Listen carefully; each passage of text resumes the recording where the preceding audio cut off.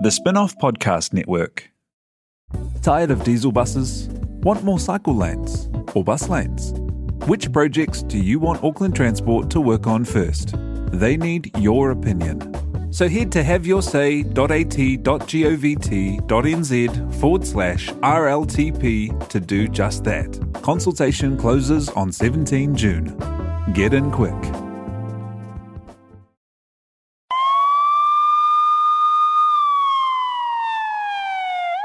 It is 1300 hours, and this is an emergency edition of Gone by Lunchtime.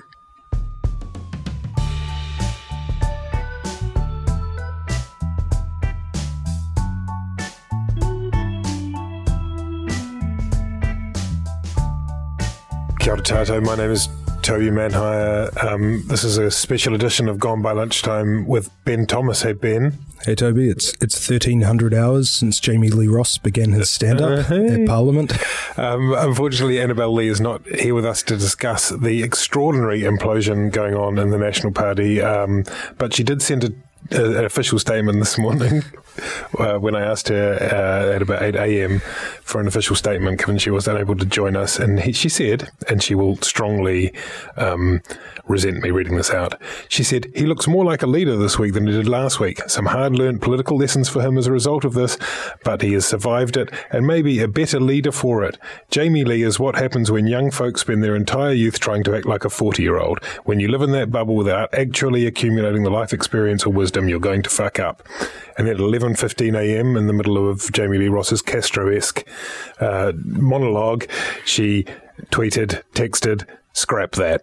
So, scrap that. Well, Ben, do you want to give us a kind of headline response and then we'll try and track back through what happened? This is, I guess, if today marks anything, it's the end of the comfortable managerial style of New Zealand politics, in which we've comfortably trundled along for the past few decades. And we've entered into the bizarro realm that the rest of the world seems to be trending into. This wasn't sort of an immolation by an MP. This was like the immolation. This was a greatest hits. This was the Infinity War of rogue MPs. it was all the best bits of Chris Carter, Brian Connell, Aaron Gilmore, all rolled into one sort of reality-bending extravaganza. Political kamikaze supercut, if you will. What's happened today that we're responding to immediately is that Jamie Lee Ross has again sort of gazumped his leader Simon Bridges and delivered a press conference in which he made a range of accusations and resigned his seat, therefore triggering a by-election in Botany.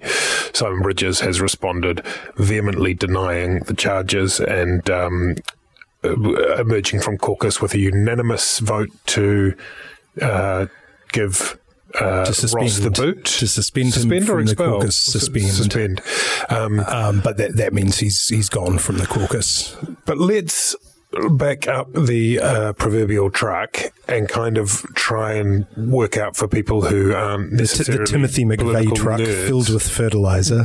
Back it up. Let's back it up, and all the way back to August the 13th, I believe it was, when Tova O'Brien, the political editor of News Hub, appeared on the 6 p.m. bulletin with leaked expenses showing that Simon Bridges had spent, can't even remember how much money on driving around New Zealand in an attempt to meet and greet and, a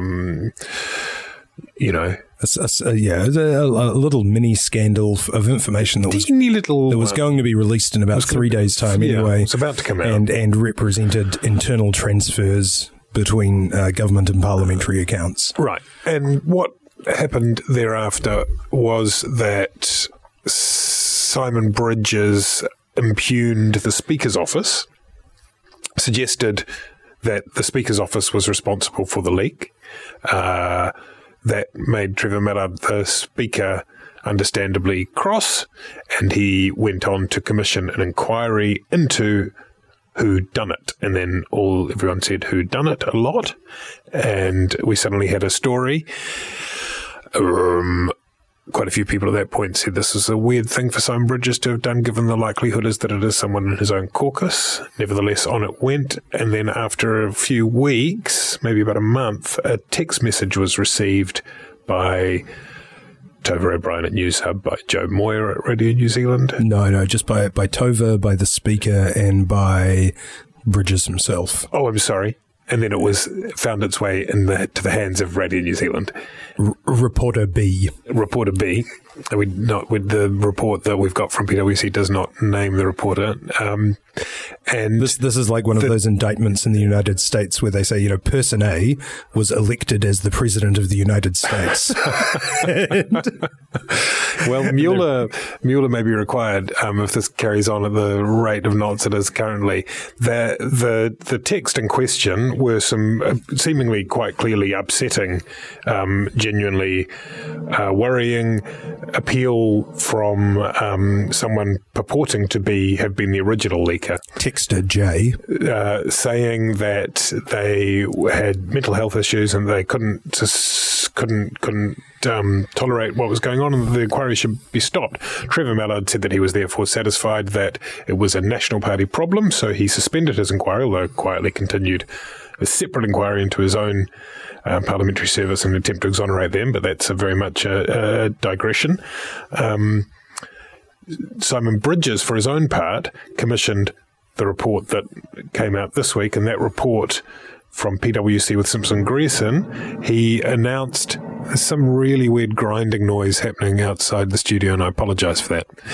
It may indeed be something. I expect it's one of the kind of the volcanic field of Auckland politics that is very much part of the story, and perhaps it's an earthquake in botany. We'll get to that later. What was it? Where was I in this odyssey of wildness? We had just commissioned the PwC and Simpson Grierson report. National MPs had been required to waive their access to their email accounts and their parliamentary phone numbers and their cell phone numbers, and basically an audit was undertaken trying to match up their communications with any of the people involved in the original leak, which, let's remember, wasn't actually that much of a big deal. Yeah, it's an emergency. It's an emergency. Yeah. And just as Simon Bridges was about to appear on Monday to announce the results of the inquiry that he'd commissioned, suddenly, from the abyss, popped up 4 tweets from Jamie Lee Ross, which just set off a whole lot of gunpowder. And that in the course of those 4 tweets, he implicitly denied being the leaker, said he was going to be stitched up by Simon Bridges, and alleged that Simon Bridges had partaken in unlawful fiddling of political donations. And also that he had secretly recorded Simon Bridges discussing this, and that, I think, quote, when I became expendable to the National Party, he brought those recordings or notice of those recordings or alleged recordings to Simon Bridges, presumably as some kind of threat. So, look, at worst, Jamie Lee Ross is guilty of nothing more than secretly taping his leader to try and use against him when his political stocks fell in the party. Although, and then obviously caucus meeting was convened for today. Well, let's just wind back, because then Simon Bridges gave that. This was on Monday, and so Simon Bridges gave that stand up in Auckland, at which he denied his warm-up act's claims and announced that the report had provided what he said was evidence that on the balance of probabilities, Jamie Lee Ross was the leaker. And then so we had a nice sleep, and we woke up this morning to expecting the National Party to have their caucus meeting, and once again there was a gazumping on the part of Jamie Lee Ross, who announced with a flourish that he would appear on the parliamentary tiles at 11 a.m. And that was something, wasn't it? Actually, let's pause here, because we're going to bring in New Zealand's top political playwright and the television editor of The Spin-Off, Mr. Sam Brooks, to give his critical appraisal of possibly the most extraordinary dramatic monologue that New Zealand has seen for some years. Probably the longest. Certainly the longest. It was all up. It was 55 minutes. But I think the monologue itself was maybe 25 minutes, maybe 20 minutes. Sam Brooks, thanks for joining us. It's a great privilege to have you here. You can catch his play Jacinda. Where is that on? Basement. In a while. Sam, we just love to hear your critique of the soliloquy earlier today. He talked for nearly an hour. I think he started at like 11:02 and he finished up at about 11:57, and like about 20 of that, was just him rambling on. It had a few like solid hits and singers in there, like other 4 like to 15 is a solidly evil thing. Yeah, which is like cartoonish in its evilness almost. But yeah. It's like, and he seemed rehearsed. He seemed scripted, which is, I guess, solid for a MP. And if you've read and written a number of great characters of our time, and would you place him in the hero category or the villain category if you were watching that on the stage? Seeing that, I would place him as a key supporting character, neither hero nor villain, just somebody who makes things difficult for either the hero or the villain. Like, he doesn't seem to have enough backstory to really be a solid hero, and he doesn't really have enough motivation to be a villain, and he's not hateable enough to be a villain either. Like, he's just there. And you're suggesting that after the show's finished, we'll say, what was the name of that character again? Exactly, yes.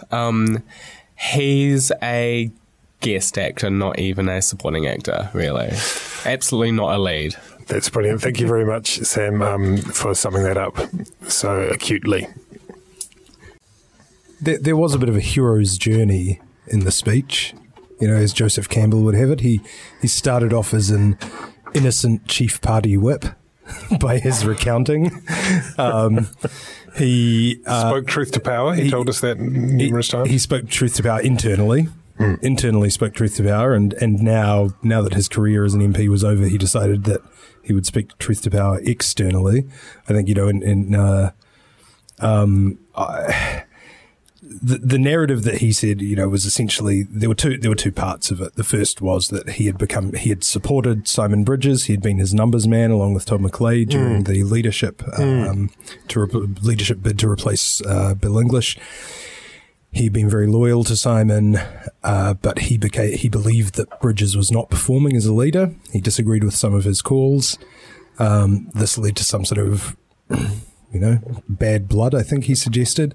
And then he moved on to the separate narrative where he alleged that there was some what he said corrupt practices around a couple of election donations. Yes, he went all out and said that Simon Bridges was a corrupt politician, which has been very strongly denied by Bridges subsequently. But it was pretty full on. It's a strong allegation.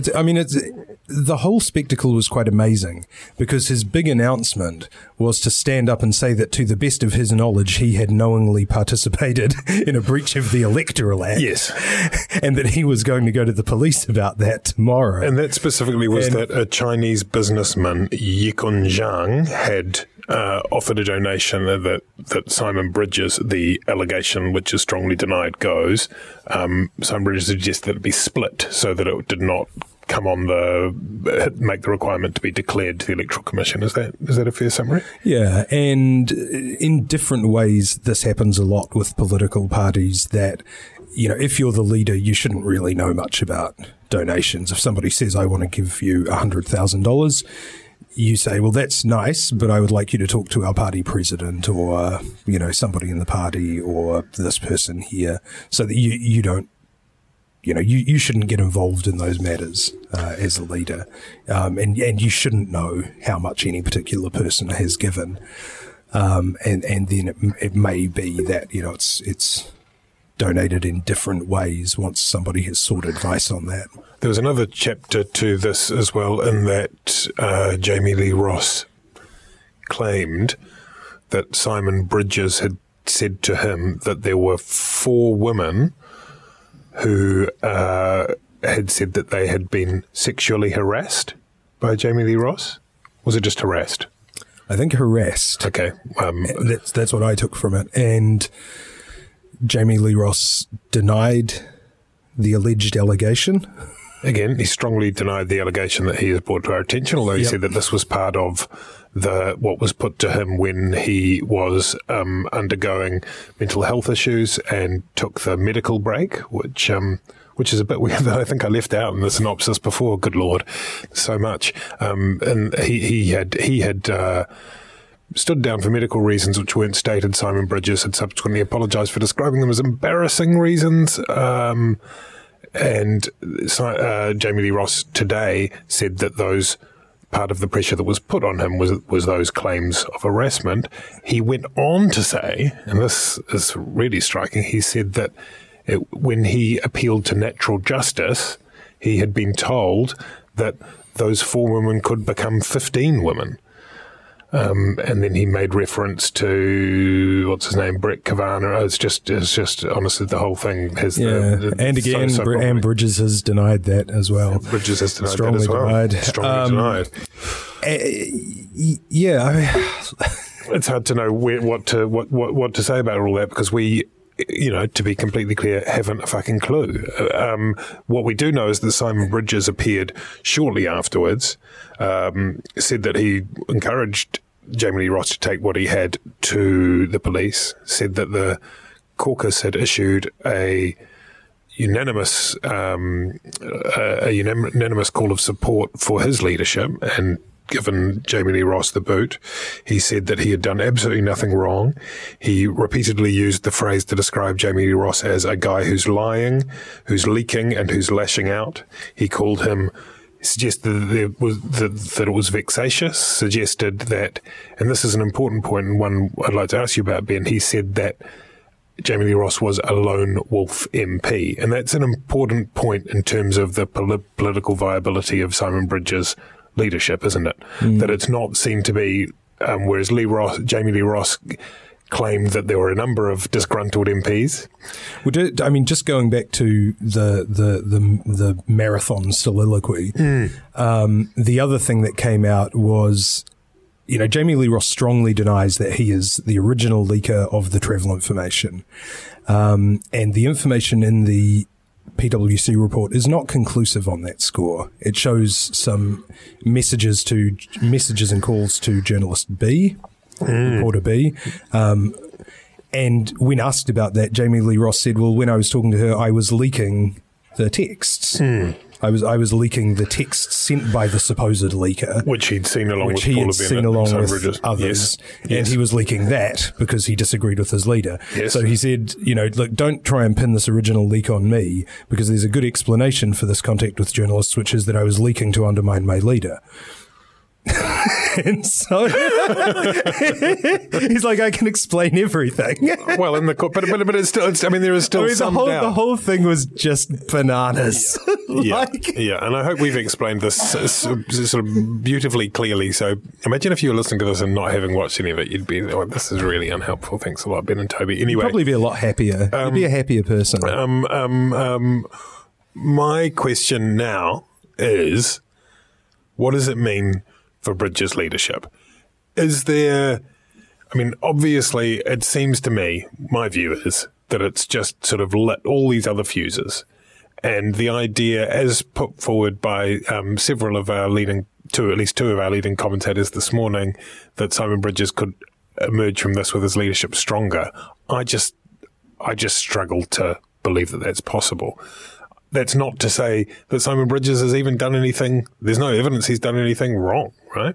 Apart from maybe making a bit of a dumb call, which is something that most of us do most days. But surely this is a really hard one for him to row back on.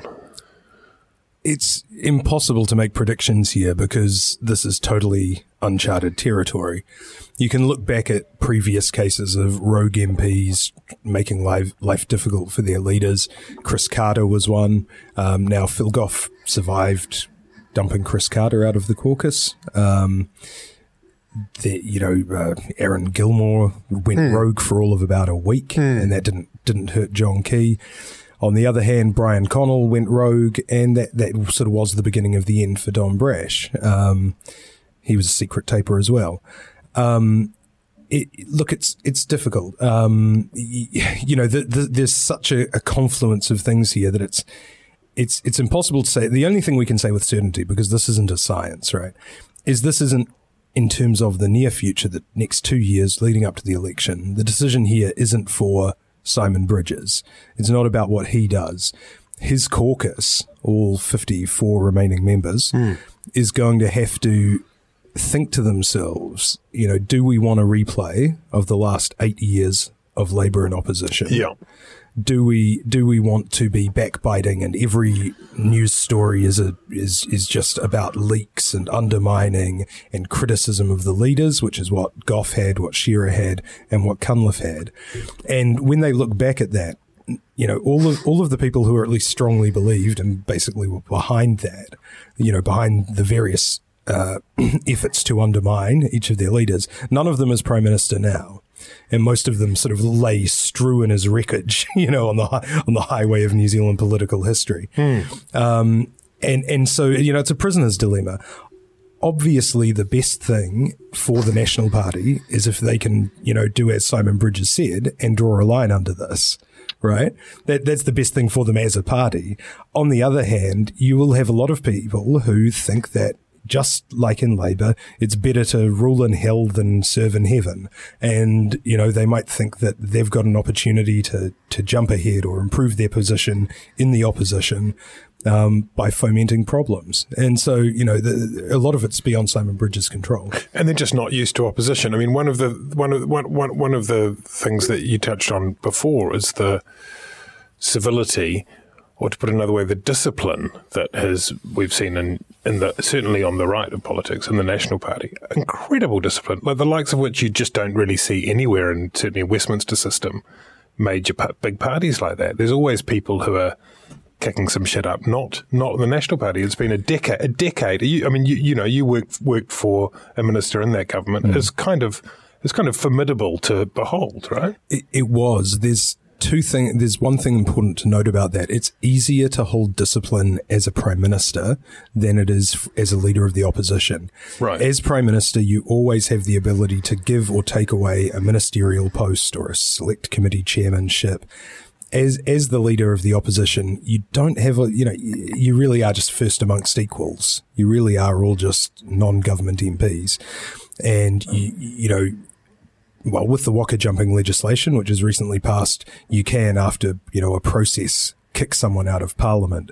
But that's a very big stick, one that's unwieldy to use and one that brings a lot of unwanted attention to you if you do.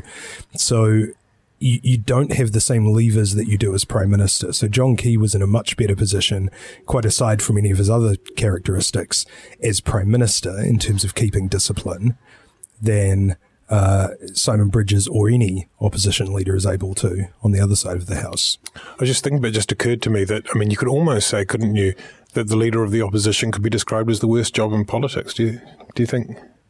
Should we trademark that and sell T-shirts? That's my thought for the day. So I accept all of that. And I imagine that the conversations that are being had in National Caucus quite genuinely at the moment are, look at the shit show that happened to Labour over all those years. For God's sake, let's not do that. Let's not do that, nodding furiously. On the other hand, it wasn't just being in government that ensured that discipline in the National Party. It was the fact that the poll numbers stayed so consistently, so kind of inexorably high, right? And they've continued to do so in opposition for the most part. If they slip in the polling by 4 points, it's the same as anywhere. The thing that matters most to people is their job, you know? And I don't think it is, I don't think it's about money. I don't think it's about avarice. It's about power. And if you see that if you're in a marginal seat and that 3 or 4 points means that you're likely to lose it, or you're in that kind of grey slush on the list where you're likely to lose your spot, then suddenly it's all very well to say we're not going to turn into one of those Labour parties, but the conversations in Bellamy's inevitably lead to what the fuck are we going to do? We've got to turn this around. How are we going to do it? And on it goes. That to me seems to be the big risk, that you sort of get it, and it's uncharted territory, as you say. It's something the National Party hasn't had to cope with for a long time. But that's there's a gravitational pull in every political party in the world in a democracy towards that. And, you know, good luck to them to avoiding that. But I feel like that's where it's going. And again, this is why it's sort of an all or nothing thing, which is that if everyone in the caucus decides that the best thing to do is keep a united front, keep discipline, and, you know, attack the government on petrol prices, which seems to be the only thing that, you know, the only thing that people actually cared about in the last couple of weeks before this, then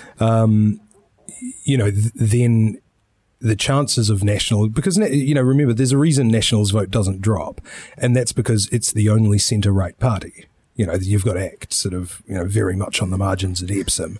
But apart from sort of apart from in that real kind of marginal middle, there isn't really a lot of places for these people to go. And they're not going to change on the basis of ideology generally. They're going to, these are the sort of people who will usually vote on the basis of competence. I think Daniel McLaughlin had a good piece for the Spin-Off today or yesterday. You look incompetent if every story about your political party is just about leadership ructions and internal instability. And that will turn people off, faster than, you know, a bad leader or a marginal leader or even a good leader who's not firing. You know, there's a lot of people out there who think that if David Shearer hadn't been dumped by Labour, that he would have been the Prime Minister, if not in 2014, then in 2017. The other result of what we've seen happen, that's my phone, is that we're going to have a by-election in Botany. Jamie Lee Ross will stand as an independent, he says. It's a national safe seat. But are we going to see the long festering rivalries within Auckland politics? I mean, if there's factionalism in the National Party, it's played out most in the Auckland, the history of National Party presidents, of even the occasional blogger or two. Is this the kind of crucible of national infighting? No, look, it's hard to see that there's any support there for Jamie Lee Ross. I think you're really looking at someone on the fringes right now. Jamie Lee Ross said, there's conversations at night, what Americans might call kvetching, where you bitch and you moan about, how things went that day. And Jamie Lee Ross said, quite correctly, these conversations happen all the time. It's literally all anyone talks about in Wellington, and so it would be wrong to see that as, signs of a groundswell or, massive, insurrection. It's hard to see that this is part of any kind of organized division along any kind of factional lines. Thank you very much, Ben Thomas. Thank you very much, Sam Brooks. Thank you very much, Tina, who through a fog of cold has braved her way to the desk to make this emergency podcast possible. Very many apologies to almost all of you who were hoping to hear Annabelle Lee. Hopefully she'll return to us in the next podcast, which at the current rate will be tomorrow. It's gone by lunchtime. Kia ora.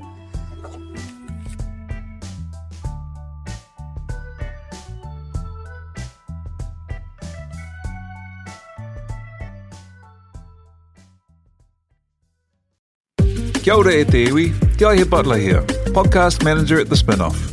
If you enjoy listening to our podcasts, consider supporting our mahi by signing up to become a Spin-Off member at thespinoff.co.nz/donate. the Spin-off Podcast Network.